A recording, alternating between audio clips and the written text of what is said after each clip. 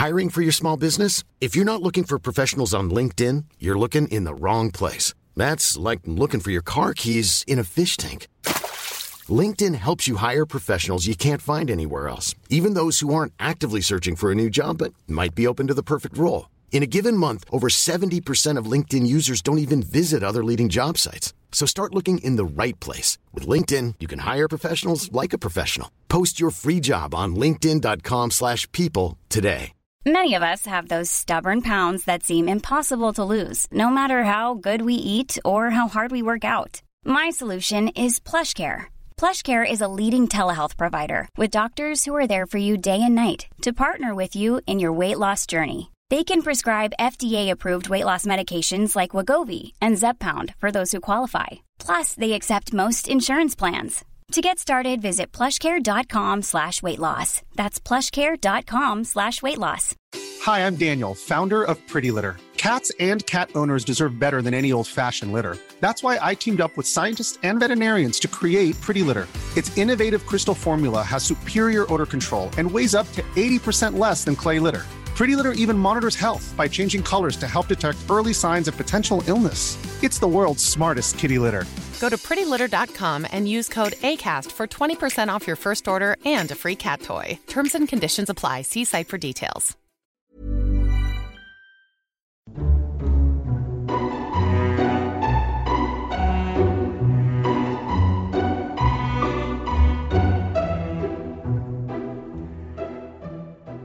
Hello and welcome to Lore Watch, a roundtable freeform discussion about lore and our favorite video games. I'm your host, Joe Perez, one of several lore-focused folks from Blizzard Watch, and I've got my stupendous and, I guess, applauded return of the wonderful, amazing, stupendous Matt Rossi. I'm welcome back. Like, a week without you here was weird. I'm sure you were fine. And you had EJ and Raven, and they're awesome. I'm really sorry I missed that. I'm especially sorry I missed that to be putting this mess into my house that I now live in, which is still not unpacked after a week. Help me. Help me, please. There's so much junk. Well, I can't help with that, but I can help by giving you at least a brief distraction, which seems to be something we are generally very good at least that's what you at home tell us. So we're going to be doing a round of questions that you've been sending in for the last week or so.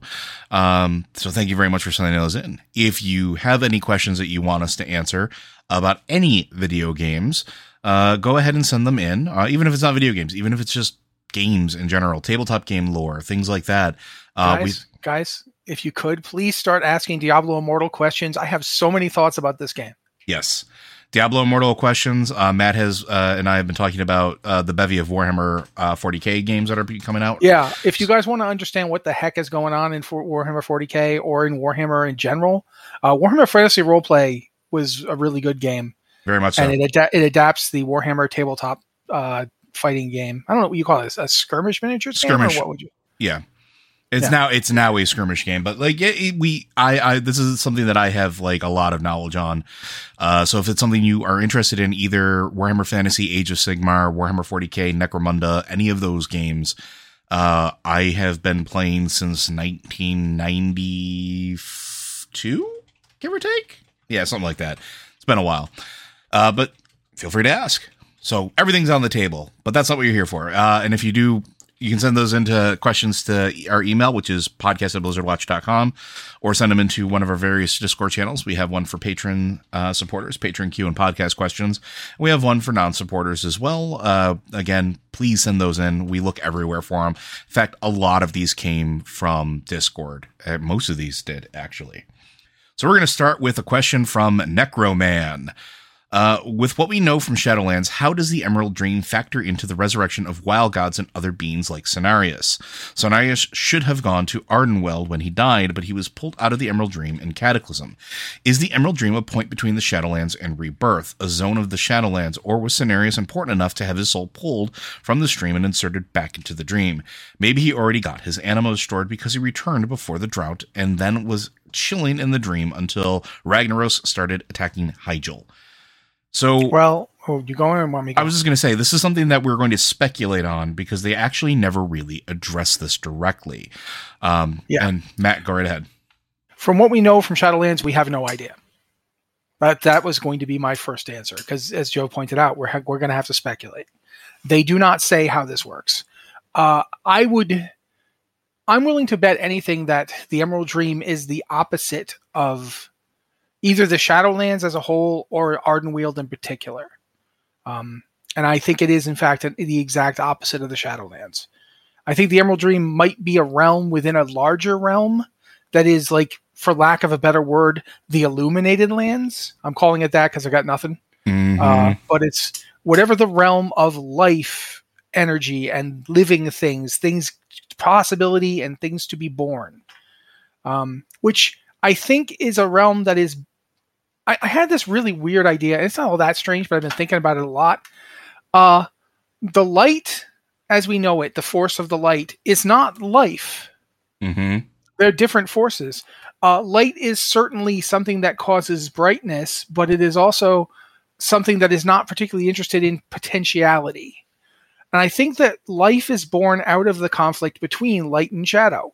It is, in fact, light is all about potential, possibility, burgeoning things, new growth, new life, new possibilities. So I think we're going to eventually get an idea of this new realm that the Emerald Dream touches upon in much the way that Ardenweald is part of the Shadowlands. I think that the Emerald Dream is simultaneously part of Azeroth and part of this higher realm. It's like a gap. Like if you use D&D cosmology, I would say it would be something akin to the Feywild. The Feywild and the Shadowfell both touch on the Prime Material plane. They're not part of it, but they intersect with it. They have like a boundary condition between them. And so I think that that's something we're going to find out. I definitely think that it's quite possible that for using Cenarius, since you use Cenarius, Cenarius might well have gone to Ardenweald, been replenished anima, and then sent to the Emerald Dream to be reborn, for lack of a better word. And that might have been where Ursoc would have gone if he hadn't died. Again, what do you call that when you don't get your anima fed to you? You're already dead. Do you just stop existing entirely? You know, yeah. Whatever. Repurposed is what I've been calling it. But I definitely think that the Emerald Dream is a part of the process. I think the two realms are like antipodal to each other, for lack of a better word. And I definitely think we're going to see more about that at some point. I don't know if we're going to see anything more about it in Dragonflight. Dragonflight seems to be pretty focused on the dragon thing. Although, you know, we're going to have Marithra, I think. Marithra of the Dawn of the Dream. And she's going to be the representative of the Green Dragonflight. Mm-hmm. We don't know what's going to happen with her story.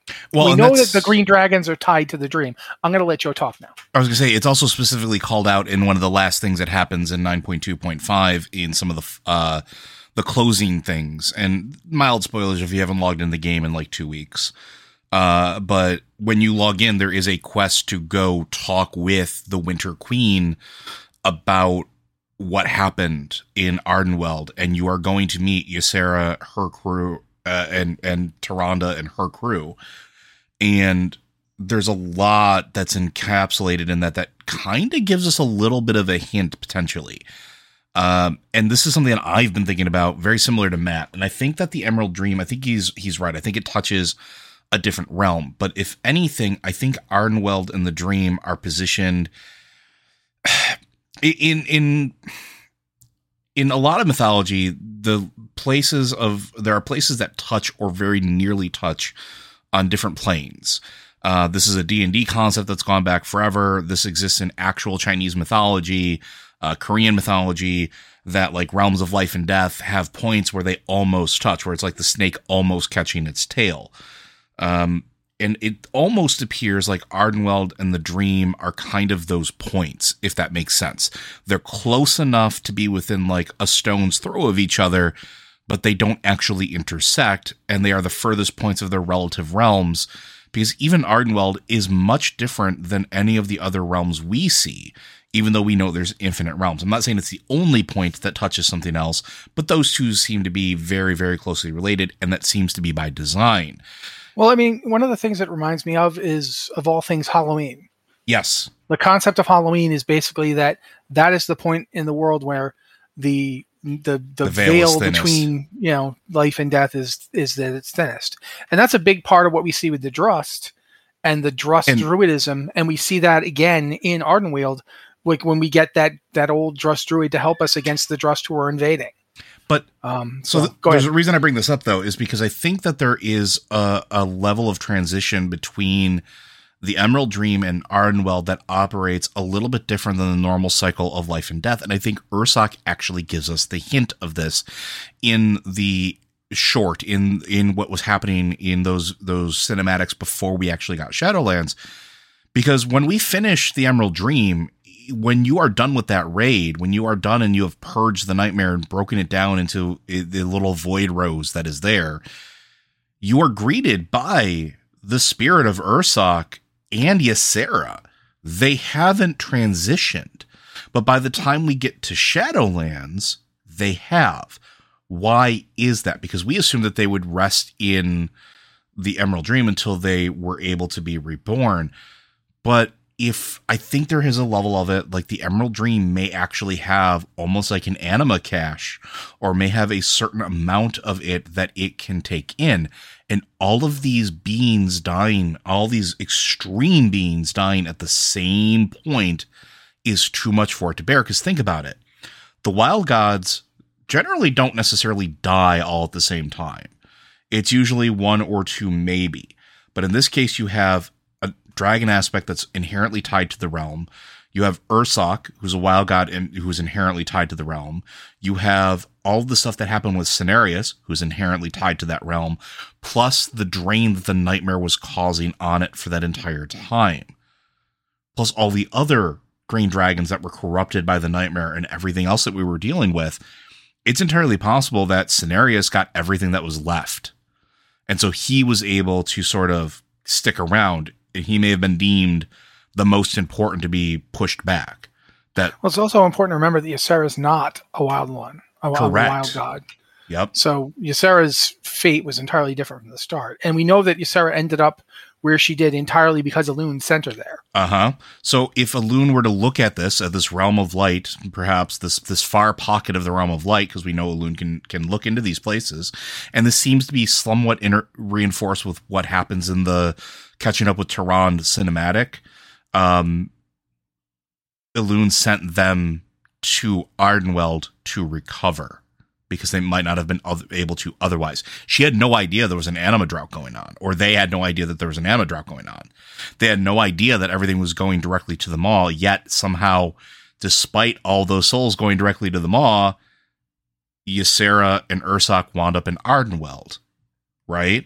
So there's a lot of things that were happening during that time frame, like in between them dying and Argus dying.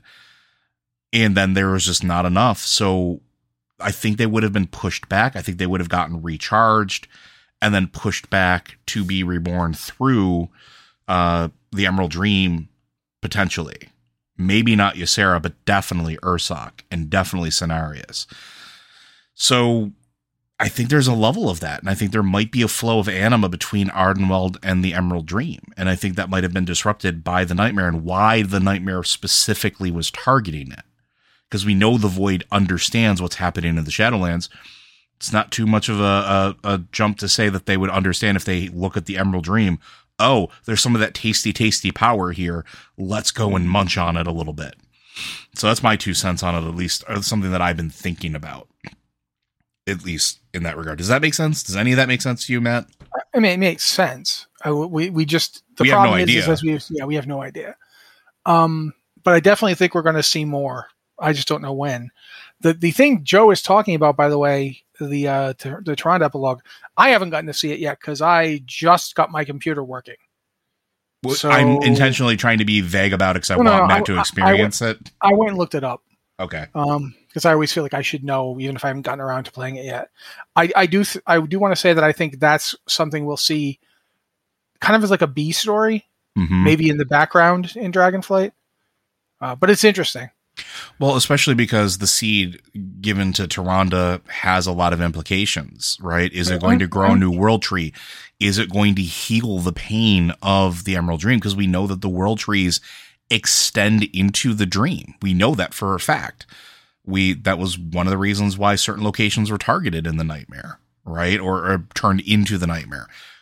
So there's more, and we are going to find out more. And I think it is going to be maybe a B plot in Dragonflight. And I'm kind of okay with it because we speculated beforehand that Dragonflight's going to cover a lot of like the gaps that we've had with specifically with the dragons for a while, which makes sense. And this is one of them. Not just because of this scenarios, is very much Green Dragon stuff. Yeah, the Emerald Dream is 100% Green Dragon stuff. So, yeah. Anything else to add to that before we move on? Nope, I think we're good.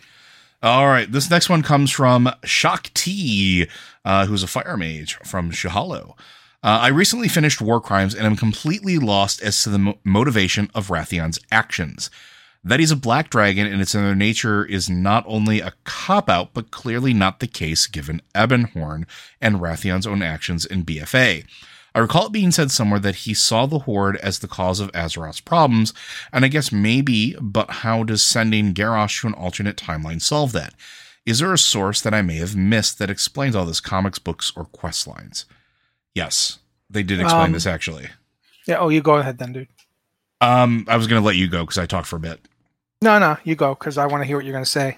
I mean, the explanation from Rathion himself is that he messed up, but he was trying to help generate another army to strengthen Azeroth's defenses by going back in time and, not him going back in time, but trying to get the Horde. Like, that this would have worked out in a beneficial way for us.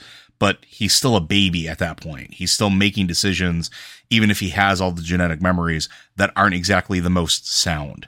And it wasn't really until Battle for Azeroth, and really towards the end of Battle for Azeroth, that he really kind of started growing up about it, if that makes sense, which is why you see a different version of him. Also, the fact that he has not interacted with any other uncorrupted black dragons of any type, or really any of the Dragonflights for any at all, kind of skews that, if that makes sense. So there's also some other things to think about in terms of what Rathion's motivation was.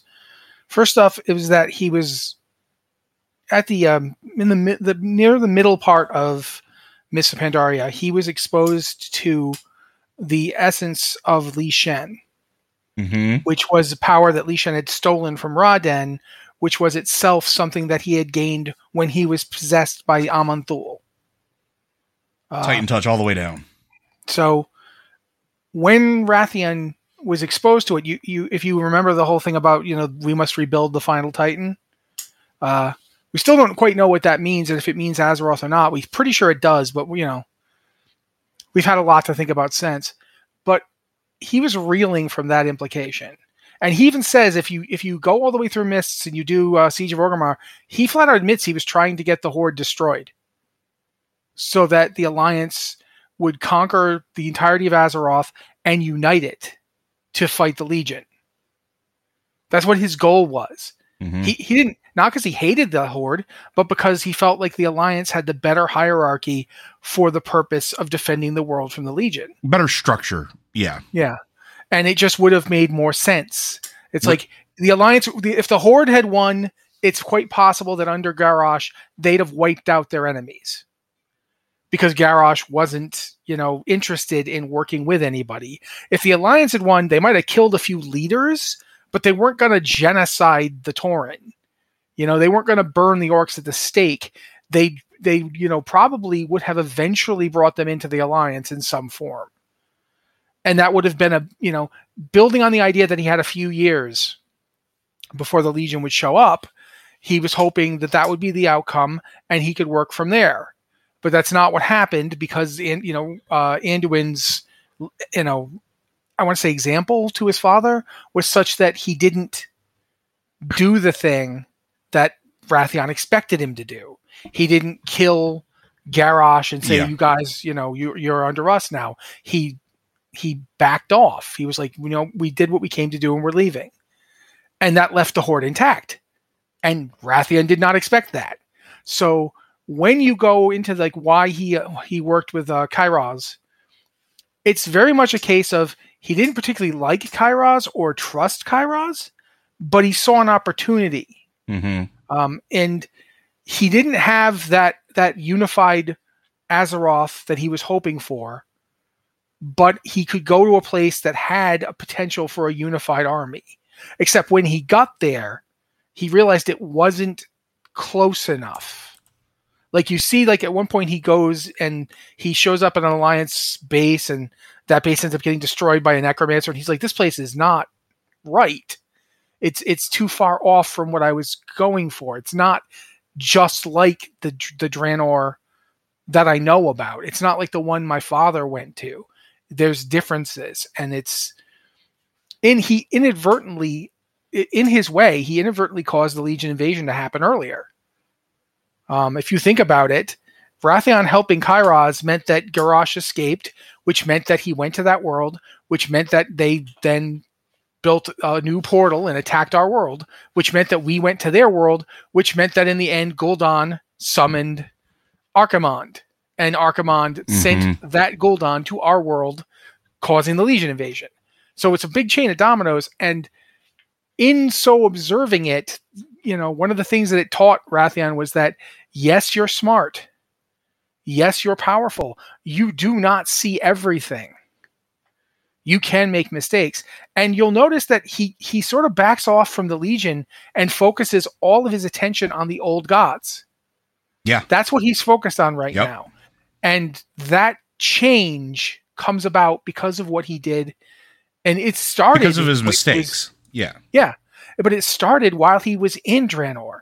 He started looking, because Draenor doesn't have nearly as many old gods directly on it. It's got void beings and shadow beings, but it doesn't have multiple old gods sleeping in it. Like, so he could study it without as much threat to himself. And he started figuring out, that's the whole reason Ebonhorn is safe now, is because Wrathion did that. It was very much, we keep forgetting that, not only is he a young dragon, but he's a young dragon. Yeah. Dragons don't think like we do. No. Their thought processes are very different. They think on a different level. This is not a question of intelligence. If you know you're going to live 3,000 years or more, I mean, some of the dragons, not even the aspects, just the dragons, like Aranicus. Aranicus lived from the Sundering to now. He only died a couple years ago fighting the Nightmare. These are beings that can live very long lives. They take an extremely long view of things, and it's natural to them. It's innate. It's not like the Night Elves who, yes, elves live a long time, but the immortality they were given was not innate to them. It wasn't a part of who they were. They had to learn to adapt to it, and in the end, when they lost it, it doesn't really matter. Like, they're still who they were. With dragons, this is an innate part of their being. So Wrathion's had a lot to get used to in a very short amount of time. It's only been 10 years since Cataclysm in game? Yeah, give or take. Yeah, so the fact that he is essentially a 10-year-old dragon, he'd still probably be a whelp. I don't even think he'd be a drake yet. No, he'd definitely be a whelp, yeah. But I mean, artificial intelligence push up, there's a bit of that. Yeah. So there's lots of stuff to it, but it isn't. Well, actually, no. Canonically, he is not a whelp anymore. He is now a drake. His form is that of a drake, because at the end of Battle for Azeroth, that is the form he takes. Yeah, he's but that a large drake. Necessarily mean that's. I'm not saying that he isn't a drake. I'm saying if he weren't going through all the stuff he's been through, like the whole egg purification deal, the whole Wrathion's birth, his genesis and birth were not normal.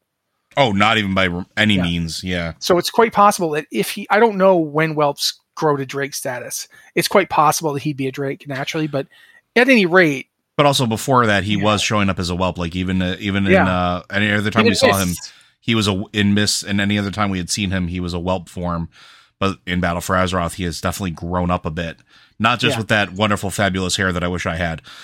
Yeah, he's also, he's actually concerned about Ebonhorn. Yes. Like, he actually displays concern because, you're the only family I have, basically. And there's no reason he would know that there are other black dragons, still out there in other worlds, because he's not been to those worlds. He's not been to Outland. He doesn't know about Sablemane. Sablemane has not come back. It's quite possible Sablemane will never come back. And as long as he doesn't, there's no reason the Black Dragons on Azeroth would know anything about him. Mm-hmm. And it's quite possible for Sablemane that it's like, why would I go back there where the old gods are everywhere, where I can just stay here and I don't have to worry about them? I'm not saying Sablemane's a good person, but he might very well not want to risk having his mind controlled. So yeah. But in terms of why Wrathion did what he did, his motivation was, as it always has been from the beginning, was to basically save the world. It's just that he's very a dragon about it. Yeah, and that's very a really young good way of putting it. Experienced dragon about it. So yeah. Yeah. So hopefully that answers your question. But like I said, it is something that they did address. It is something that he himself did address because he was called out on it at one point. So our next question comes from Mink. This might be a little bit lore-y, but okay. Do we foresee any inherent faux pas issues in using traditional draconic naming conventions for the Drakir? The examples given are Straza, Dormu, Gosa, etc. So we talked about this before. There is a sort of naming convention that each of the Dragonflights have sort of adopted. But I don't know that there would be anything that would indicate any sort of faux pas with that. Plus, the Drakthir are not necessarily part of those Dragonflights. And we've seen other dragon-like creatures or dragon... We talked about this in the quote-unquote lesser Dragonflight episode, where there are sort of Draconoids and like I can never remember the names of them, and the Dragon Centaur type things. Yeah, we looked that up that time too, and I don't remember it. It's such a weird thing. But like they don't follow those normal naming conventions either. And that I think is intentional. So I don't think that there is necessarily a hard lore reason not to use those names. But I do think that in game, anything that is not part of one of the true Dragonflights or part of the main Dragonflight generally doesn't adopt their naming schemes. At least that's what I've been saying. Do you have any thoughts on that, Matt, or any ideas? First off, it's Dragonspawn. I looked it up. Dragonspawn, yes. Because thank you. I looked up Dracasath because it was going to bother us. It really was. Yeah. Secondly, I don't necessarily think they would have such names. Speaking for myself, lore-wise, if you want to have such a name and name your character that, who going to stop you? As long as unless Blizzard puts a thing in saying you can't do it, go ahead. I've seen people do that with characters who aren't even remotely dragons. So sure, have fun, do what you want. I don't think that they would, in terms of actual canon lore though, Drakthir are not dragons. They have a dragon component to them. They're dragon-like. They're essentially dragonborn from D&D with a nice new coat of paint on them, but they're not dragons.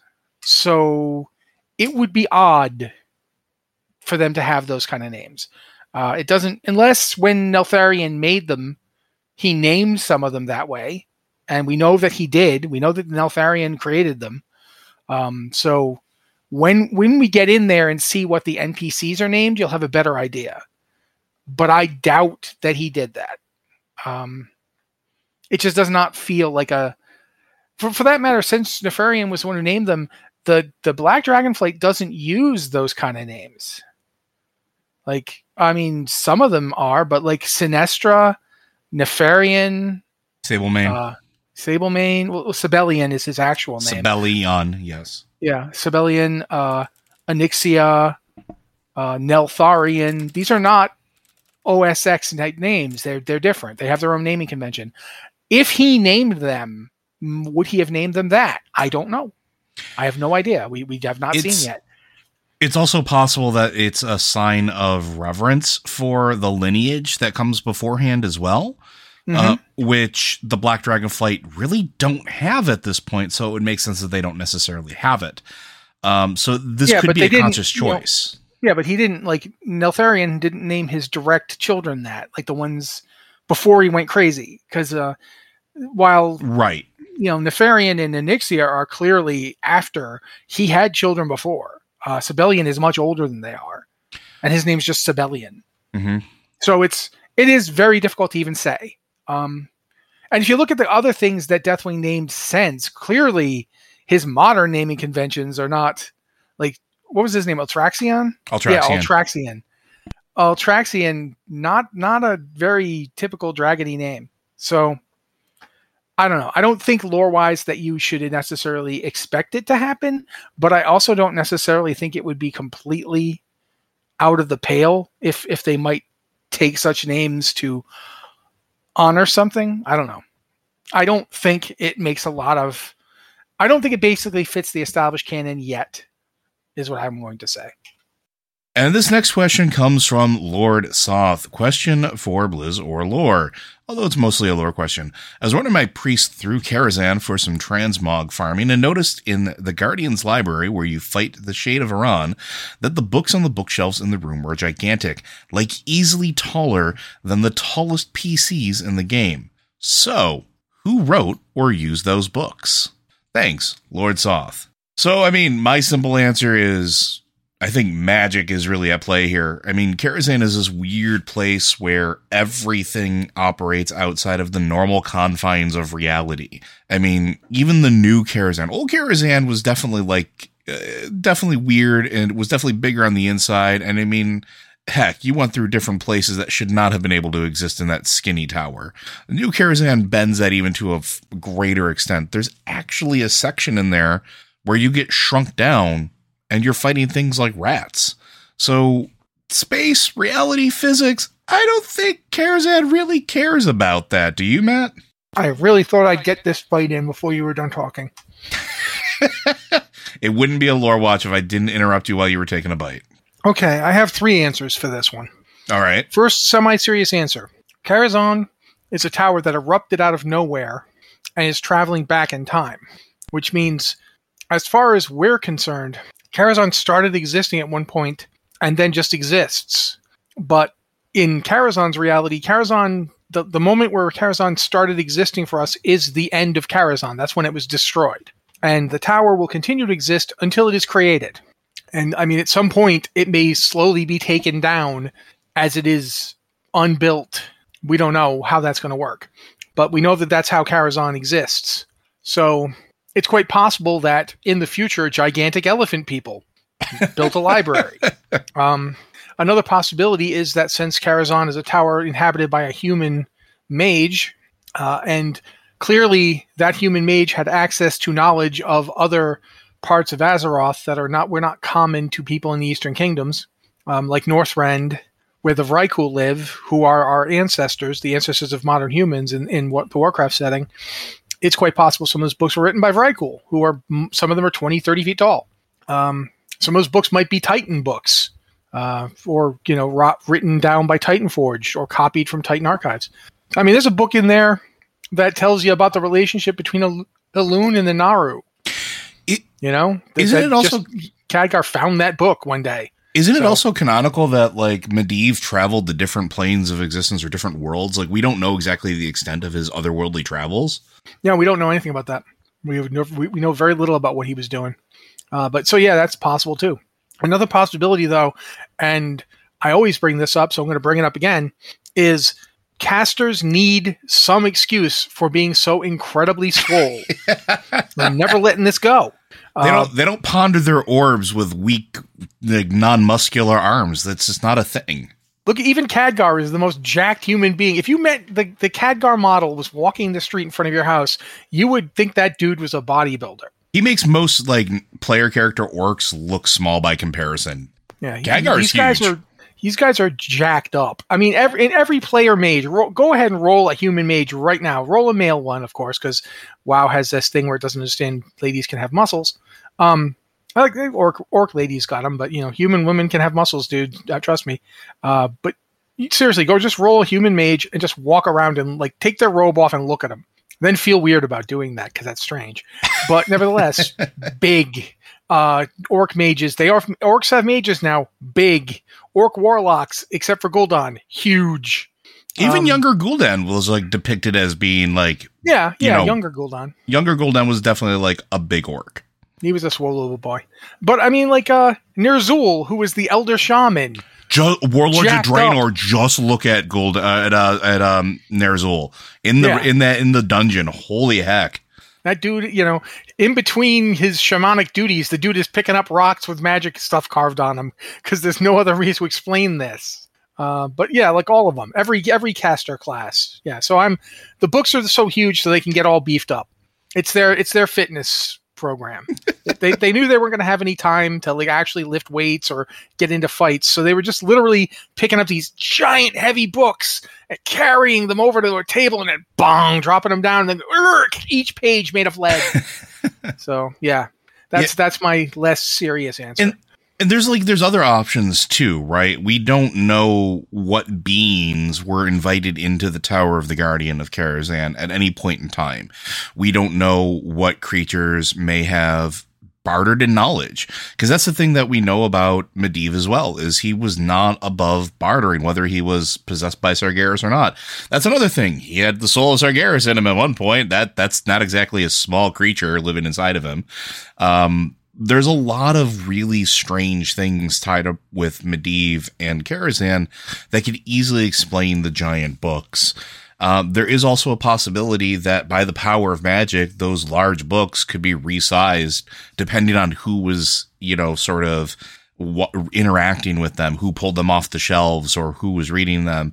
Maybe it turns gnome size when a gnome has it in their hands. Maybe it turns giant size when a Titan decides to watch it or want to read it.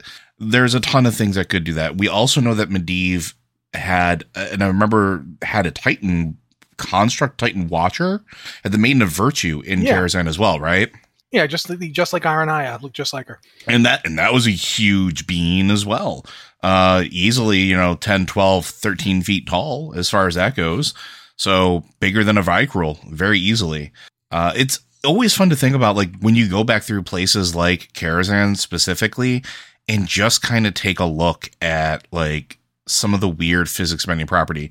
And I know you mentioned this before, that also some of it could just be art asset, like just sticking with the theme of when it was created, right?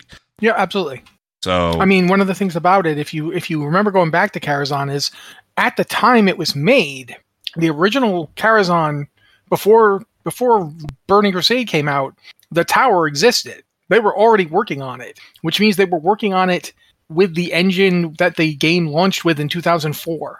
The visuals in Burning Crusade are really impressive. They're about as far as you could push that without an update. And Karazhan is about the most complex dungeon they built, just in terms of verticality. Think about how much up you go in Karazhan. Yeah. We never had a dungeon where you just kept going up like that. So... And there's whole areas where like the walls literally just vanish. They kind of like you suddenly are in like a void. And the room in question, when you're doing Shade of Iran, the books have to be pretty big because you're not anywhere near them. I mean, you guys remember Flame Wreath, right? Oh yeah. Yeah. Nobody move when Flame Wreath comes up, or else you blow the raid up. And I remember the song. I don't remember the song. I don't remember the song, but I remember I remember we had to sing a song to get the timing. Yeah. There was a weird thing, and some of the old like Burning Crusade raiders will remember it because boss mods weren't a thing yet. They were just coming into existence. Yeah, there were some like bare bones things, but real bare bone things. So like you basically had to sing a children's song, and it was exactly the right timing for when you can move and not move with Flame Wreath. That's neither here nor there. That's a game lore thing. But there's also other things too. Like there's a dragon inside of Karazhan. There's the Nether Dragon, right? Mm-hmm. He's a Nether Dragon. How did he get there? Yeah. They didn't even have Nether Dragons before. You know what I mean? It was like, huh? Like seriously, how did he get there? You don't know. We have no idea. There's ethereals there. The Nether Dragon was always weird. We didn't talk about this during the Dragon episode, but like you said, we don't know how it got there. We don't know how long it's been there. Was it there from the time of its destruction moving backwards in time? Because during that time, we hadn't had contact with Outland as much yet. We had just learned of their existence. And there's two armies staked out at the Dark Portal at this point in time. So was there another portal from Outland? We know that, again, that Medivh was possibly traveling between worlds, possibly between dimensions. So did he just befriend another Drake and just be like, hey, You want to come live in my library? Like, and why would the dragon agree? Maybe the books are that size because the dragon is literally down the road. Yeah, I mean, for that matter, I mean, there's when you go up high enough, you step out into the roof area, which is in another dimension. Yeah. And that's where Jiraxis shows up. Not Jiraxis. Is Jiraxis? Which one is the guy on top of the... Prince Malchazar. Malchazar. Yeah, Jiraxis is the other one. Okay, yeah. But when Prince Malchazar shows up, he even says, all dimensions, all realities are open to me. Like, you're not...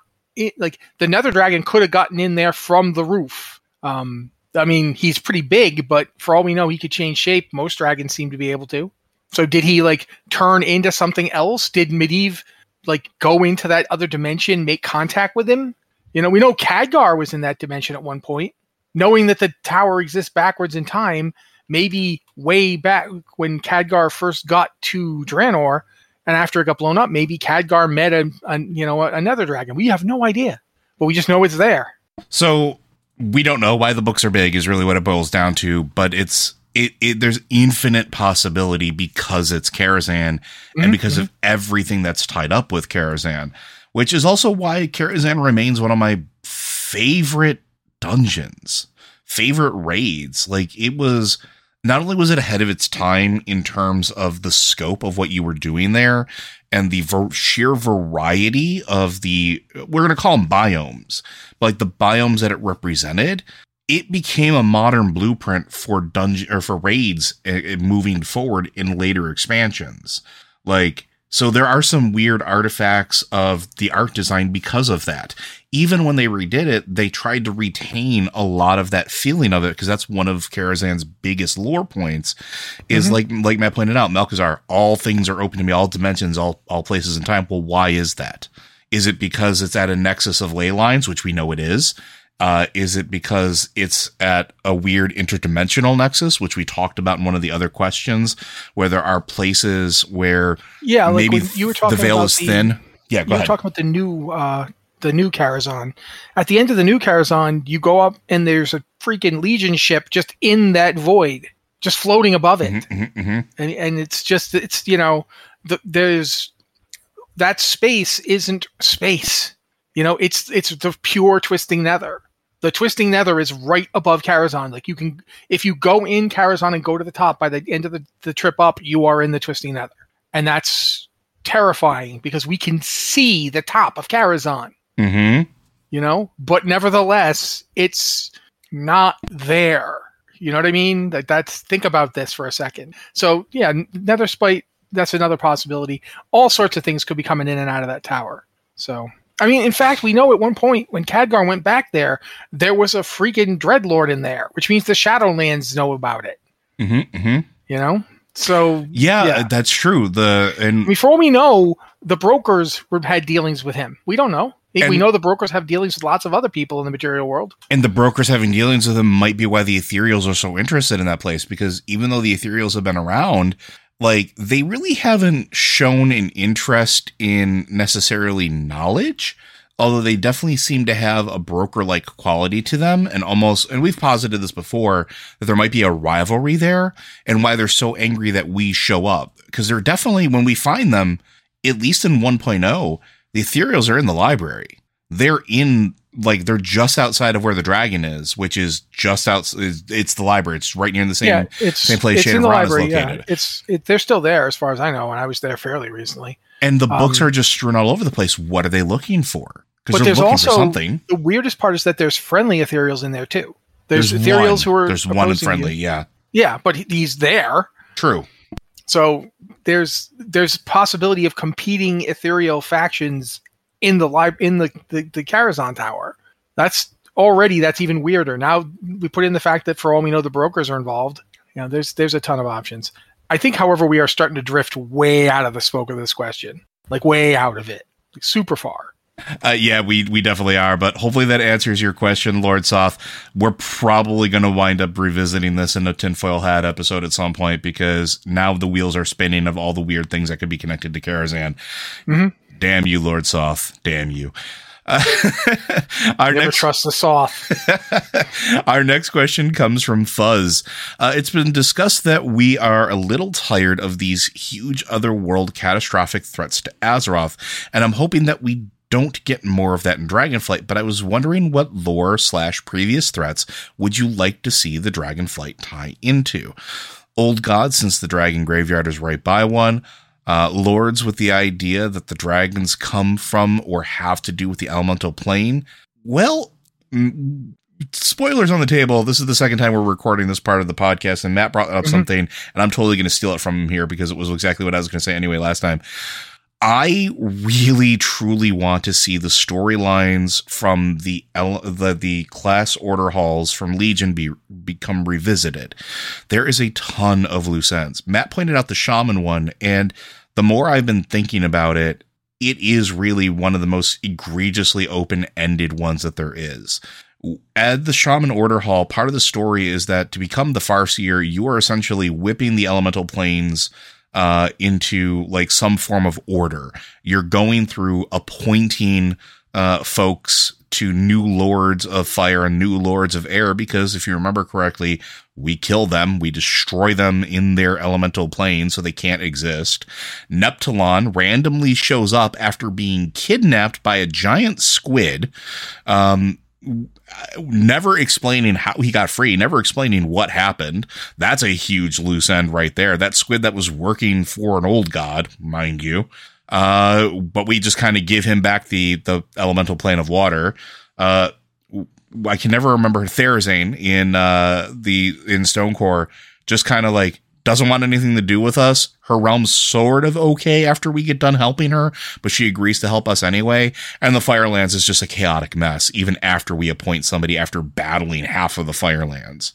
Yeah, I seem to recall like one of the options is Lord Rylith.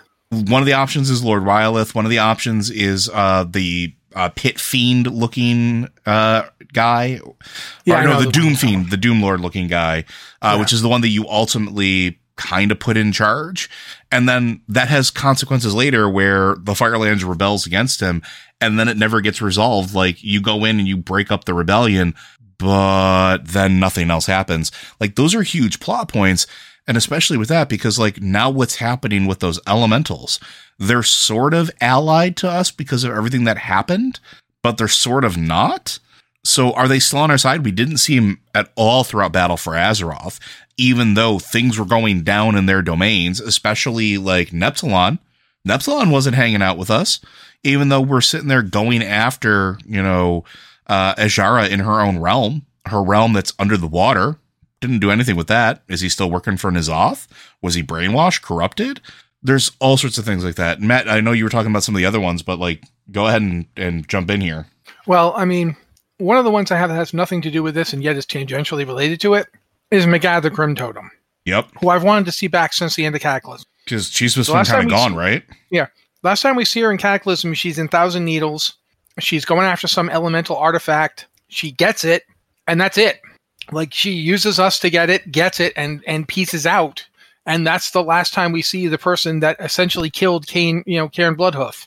I mean, where is she? What is she doing? Do the Grim Totems still follow her? What's going on with Magatha Grim Totem and her giant elemental MacGuffin? I want to know. And I think, like, Dragonflight seems like a good expansion for that because, we have this whole elemental unrest thing happening where like there's the elemental dragons are going nuts apparently, and there's half elemental giants attacking. Also, since after Battle for Azeroth, the ley lines are returning to full strength.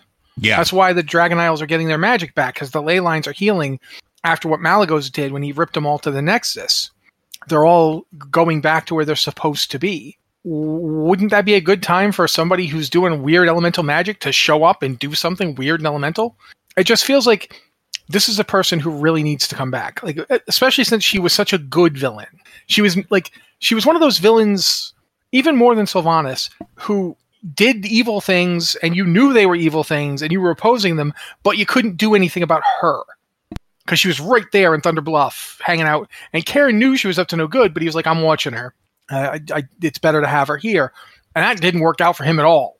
And now she's still, years after she had basically arranged for Karen's death, she's out there. I think it is time to see what's up with that. Is she, like the last time we dealt with her, she wasn't our friend, but she wasn't actually directly antagonistic to us.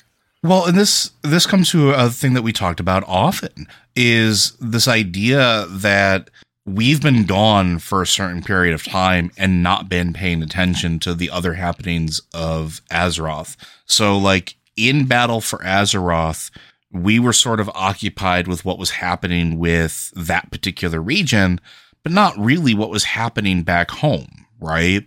And we weren't really concerned with anything that was going on in the shadows because we were hyper focused on old god threats and going to those specific regions. And then right after Battle for Azeroth, where do we wind up going? Another plane of existence? We haven't been home in a hot minute. I think the last time Magatha was seen was like Legion, wasn't she? Or did she pop up in Battle for Azeroth? No, she popped up in Legion because she agreed in the order. She was part of the Order Hall stuff very briefly because she's in the Order Hall under Heavy Guard. But also that Heavy Guard includes Neptulon watching her. But if Neptulon is corrupted and possibly working for the old god N'Zoth, that doesn't mean anything, right? So that's why like Magatha she's a good loose end to explore at some point, because maybe she was doing something on the back end with N'Zoth. And if N'Zoth wanted to be killed, Shaman are really, really good at that whole talking with dead things. Like that's a whole key component of their story and background, like talking to spirits and their ancestors and stuff. So understanding how the world works, infecting the world, doing something like that, pushing the spirit where it's supposed to be, helping him or being forced into service. Yeah. Mm-hmm. That's another option. But like, and she's always been shifty as far as that goes. But yeah, like that's a loose end. That's a huge loose end. And a really good one. For the elemental artifact she found is called the Doomstone. It is the Doomstone. Yeah. Come on. Yeah. And I mean, and she's not the only loose end too. Like, like I mentioned the Death Knights. The Death Knights, with especially now that we're thing with they turned one of the greatest red dragons of life. They turned him into an undead, pony. So yeah, and then look at Lithraxian too, and we haven't seen Lithraxian in a while, not since the end of that Order Hall shenanigans. But yep, what have they been up to? I think he's actually on the ship when we go to Argus. Yes. Yeah, he is. He's actually on the ship when we go to Argus, Lithraxian. If you don't know who Lithraxian is a Dreadlord, but one who supposedly converted to the light and now serves, the side of good. Except in Shadowlands, we find a thing basically saying outright that the Dreadlords have infiltrated the light and that it wasn't even hard. Mm-hmm. And we're like, wait a minute, who do we know who's a Dreadlord who hangs out with light people all the time? Now, keep in mind, Dreadlords are Dreadlords. Could they have planted that there for us to find so we'd suspect Lithraxian? Maybe, but still, you kind of have to check up on it anyway. Because they're devious enough to do it, knowing that we would know that they're devious enough to do it. So that we would go, oh, well, this might be a trick. And that might be the trick. Because this is, again, Dreadlords we're dealing with. So yeah, Lithraxian's definitely a loose end that needs to be checked up on. There's more. The whole deal about what Kali and Menethil actually is, it still isn't resolved, even though we get a little bit of that with 9.2.5. There's a bit of there's a quest line that is really intriguing, which is it ties into this, but also needs to be explored more. And it's the taking back Lordaeron, and that deals with some of that. It starts setting that up for further exploration, and not just further exploration, but further conclusion. But there's Odin is another big loose end too. And we talked about this before in the past. Besides making Matt his Pokemon, he has been not inactive after. I'm afraid he's going to turn me into candy, guys. I'm sorry. I'm really scared about it. Or at least he's going to feed you rare candy, one or the other. Trying to think how to phrase this. What if he tries to evolve me? I don't want him to use the Thunderstone on me. But once he was freed from his prison, once he wasn't fully locked into his little Valheim place, Halls of Valor, Halls of Valor, even though he really wasn't, but he was definitely afraid of Helya. And now with Helya being mostly in the maw, and her minions trying to summon her back, but also failing in doing so, he definitely felt safe enough to go back to Northrend. He went back to Ulduar, and we know that he's there, and we know that Mimron's there, and we also know that something happened there, because at the end of Battle for Azeroth, when we're linking all of the Titan facilities together to eradicate N'Zoth using the reorigination beam, Mimron says no, hangs up, and cuts off the facility from the rest of the facilities. And Odin's there. What are they doing? Why is he there? Why would Mimron also cut us off? That's another loose end that should be explored. We haven't gone back to Ulduar. We haven't even given it a second thought after all that stuff happened, because immediately after N'Zoth was done, we're ferried off to the Shadowlands in search of Anduin and all the other heroes that had been swooped away, and then the Helm of Domination being busted. There's a lot of loose ends there too that could be very easily explored. And the best thing about all this is every single one of these is something that is a loose end that is not necessarily universe shattering, but isn't unimportant either. These are things that have implications that have been carried throughout expansions and will probably have bearing, like Lithraxian as well. Like, we just did the Unseen Servant thing. And what if, we've seen, bloody heck, why can't I think of his name? Paladin in charge of Stormwind now. Khadgar. And it's not Khadgar, although he is very much. No, you're right. It's not Khadgar. I'm sorry. Oh man, I knew his name too until it's not. Turalyon. Yeah, so we haven't really seen Turalyon. He's sort of in charge of things.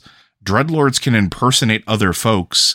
That is a huge component of the Shadowlands story, and including going through the Sepulchre of the first ones and dealing with, like, when you go up to the Dreadlord fight, which is Mal'Ganis, and I can never remember the other one's name, but like, before you engage them, if you just watch, they're transforming themselves into different people from Azeroth's history. One of them happens to look a lot like Magda Grimtotem, but Lithraxian could be possibly impersonating Turalyon and pulling the strings. He doesn't have to be just impersonating him. Mm-hmm. He wouldn't be the first paladin. He wouldn't even be the first of the 5 first paladins to have a Dreadlord hollow him out and wear him like a suit. Yeah. Because Satan Dathrosan would like to say hi, except he can't, because Balnazar hollowed him out and wore him like a suit. And Lithraxian has had the advantage of being Khadgar's bestest buddy for a very long time, because they were trapped in the Twisting Nether, where time doesn't matter. Mm-hmm. And so he literally spent like 1,000 years with Lithraxian as the Starsky to his Hutch. And Lithraxian is implicated in the book, the journal at the meeting place of the Unseen Servants. When we find that hidden thing, Lithraxian is implicated there. Is there a reason that all of that light was funneled into them? Maybe it was because that was the only way to hollow out Turalyon and take over his body, because Turalyon is a being that can channel the light. Well, if Lithraxian is made of light, maybe it makes it easier. Maybe it means that's means, because also, Turalyon's wife, Illyria, has not been around. She's been busy doing her own things, trying to figure out what's going on with her sister, both sisters, traveling to the Shadowlands, being there for the trial of Sylvanas, essentially, at the hands of the Arbiter and the people there, and dealing with the aftermath of what she did to the World Tree. And not only that, but also like dealing with the Void Elves and trying to set them up and making sure that they're okay while battling the Void, which we know is constantly in her head. It's constantly trying to get her to do things. This is why this is one of N'Zoth's dark dreams, right? Like, it's not because, it's maybe a possibility. No, we know from the comics, we know from the things we've read with her, that it's a constant battle that she has to keep in check. And we know that, I can't remember his name, Locust Walker. Locust Walker flat up tells her this, that it's going to be a constant struggle for control and you can never waver for a moment. So she's not paying attention to what her husband's doing. She's not there. She's not there to see what Turalyon's doing at every second. And Gen Greymane, who is also there, is so hyper focused on the survivors from everything that happened with Darnassus, trying to help run a kingdom, trying to help do anything he can to keep the alliance together and going while Anduin and other leaders are gone, including Jaina Proudmoore, who is probably one of the most influential folks to try to unify the alliance at this point, besides Anduin, and keep them together, is gone. So would his wolfy nose maybe smell a Dreadlord? Who the heck knows? Maybe, maybe not. But it definitely, if it is the case, but that's another loose end. I want to see us revisit some of these things. And these are all intrigues and plots and things that could be huge crescendo moments in epic storytelling that don't necessarily deal with the fate of all reality, but could have those ripples of effects going forward for anything that happens after that. Anything else to add, Matt? I mean, we could keep going, but I think we probably have given you enough for right now. But I think that's going to do it for us, unless there are anything else you want to add. No, I think we're good. Oh, yeah, so we're going to end with one final thought or a final question then. Aside from anything dealing directly with the Dragonflights, which is something we've definitely discussed and we've gone over multiple times, is there anything else that you are looking forward to potentially becoming, maybe not necessarily a B plot or maybe like an A- plot, a sub-A plot to Dragonflight? That's something you would be excited to see come to the forefront. I mean, there's lots of stuff. I honestly don't remember what I was thinking because you brought up Ulduar, and my brain is like, wait a minute. This Titan facility in the Dragon Isles was Tears. It was. And were the Dragon Isles an island, or were they connected to the land? We don't know. Actually, we do. They were an island before, even? They were an island before the Sundering. They pointed that out in the previews for Dragonflight, that this was always a separate thing. So Tyr had his own little lab off in this place. Neltharion was there doing research that they all knew about to make dragon-like beings, the Drakthir. And we know that there's other dragon-like beings who work for the various Dragonflights, like the Draconian... And the Draconoids. The Draconoids and the Dragon Spawn. So I'm thinking to myself, is there a correlation between whatever's going on in Ulduar and the ley lines getting strong enough for this place in the Dragon Isles to activate? And if so, is that related to, say, the fact that the Nexus has been kind of dormant for a while? Mm-hmm. Because the Nexus was a Titan facility. That was a Titan-built structure. Yeah, it was, wasn't it? Wormrest Temple, Titan-built structure. Mm-hmm.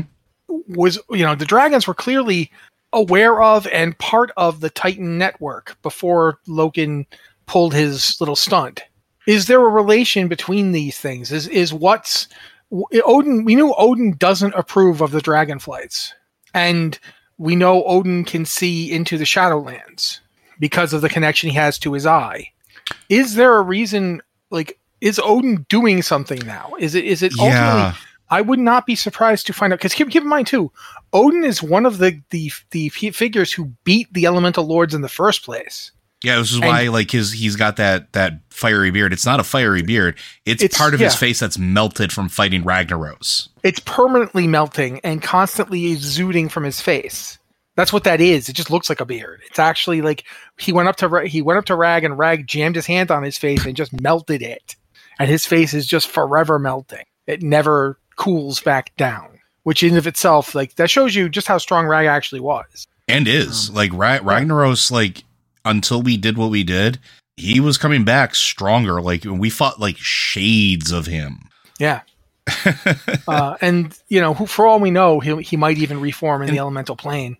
It shouldn't happen, but weirder things have happened. But I'm just saying, there's all this stuff that we don't know the connections on yet, but we do know that there is a connection. Because keep in mind too, when we were doing all that stuff and we contacted Mimiron and he cut the line, we were tapping into the power of the dragon aspects. Even though the dragon aspects don't have it anymore, it's still there. And we were using it on our Heart of Azeroth. Mm-hmm. And what's that? Does that mean that they can be aspects again? Does that mean, we've got the green Dragonflight and the Emerald Dream? That's the whole connection. We talked about that earlier in the show.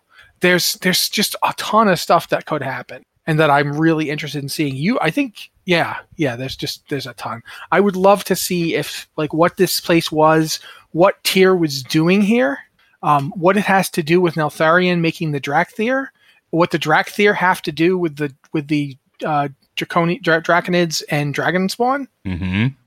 What all these things, it's like dominoes. There's a ton I would love to see. I want to know what's going on mainly with the Valkyr, because we know for a fact that a couple things, right? One, and this ties in with the Odin thing. the Valkyr that are working for Odin that he's been creating to ferry souls to him in order to make his army of Pokemon, they're able to travel between realms of reality just like the ones the Lich King made. We know this because we see one of them in the Shadowlands when we're dealing with the Odin's Eye thing.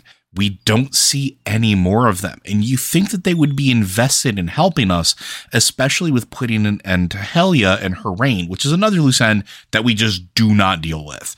Helia's still somewhere around in the mall, or at least somewhere. No, she's not in the mall. Primus banishes her. That's right. The Primus does banish her, but we don't know. That's a whole other thing going back to the Primus. Does she go back to her realm? Does she go to Azeroth? We have no idea. But what is her realm at this point? Is it a pocket dimension that she's created? Like you said, is it Azeroth? You think the Valkyr would have been interested in being involved in that and taking the fight there, especially with the perceived slight of the essentially the Forsworn, the Mawsworn being Dark Valkyr. They're not Kyrian, really. They're Dark Valkyr. Why didn't we have them helping us? Why weren't they helping ferry us into the Shadowlands? Because they very clearly could. We know this from the Sylvanas book that the ones that the Lich King made definitely had that ability. And this is after the Lich King had been resisting whatever pull that the Zolval, I'm not even going to call him the jailer at this point, that's a whole other topic, but that Zolval was trying to push through the helm on him. There's an entire camp up there that we don't know if Bolvar did anything with. Remember that the camp that had all those physical trials in order to be raised into Valkyr? Yeah, absolutely. They're still there. Like, and it's in Northrend. We know Odin's in Northrend. Did he go, hey, by the way, time for you to become real Valkyr and do exactly what he was doing before and causing like the Vrykul to, challenge and fight for the honor of becoming the next Valkyr, but just doing it in Northrend instead? And if so, what is he doing with them? Especially now that we know that there's so many planes of existence, it's super important, possibly catastrophic, but not right now. It's a mystery. So I really hope that does come up again. I hope that something happens with that. But I do think that's going to do it for today, folks. Blizzard Watch is made possible due to the generous contributions at patreon.com/BlizzardWatch. Your continued support means this podcast site and community is able to thrive and grow. Blizzard Watch supporters enjoy exclusive benefits like early access to the podcast, a better chance at having your question answered on our podcast or the queue, and an ads-free site experience. All of us at Blizzard Watch continue to stand with the employees of Activision Blizzard, as well as the game industry and tech industry as a whole, as they work towards unionization and demanding a change for a better tomorrow, safer work environment and equal representation. We congratulate Raven QA on their success and hope to hear more success stories in the coming future. If you have questions for this podcast or any of our other podcasts, please be sure to send them into podcast@blizzardwatch.com. Specify what show it is for. We'll be more than happy to include it into our repertoire. If you are a Patreon supporter, you can have your message highlighted in our Patreon Q and Podcast Questions channel on our Discord server. We do look there, and as a matter of fact, every question we have answered on today's episode was pulled from that channel. We try to give you a priority as a way of saying thank you for letting us keep the lights on. If you can't support that, we understand times are tough. We do have another channel on Discord as well. It is the Q and Podcast Questions. I did also pull several from there as well. But we just, again, specify what show it is for. So I do want to thank you very much for joining us today, and we'll see you next week, folks.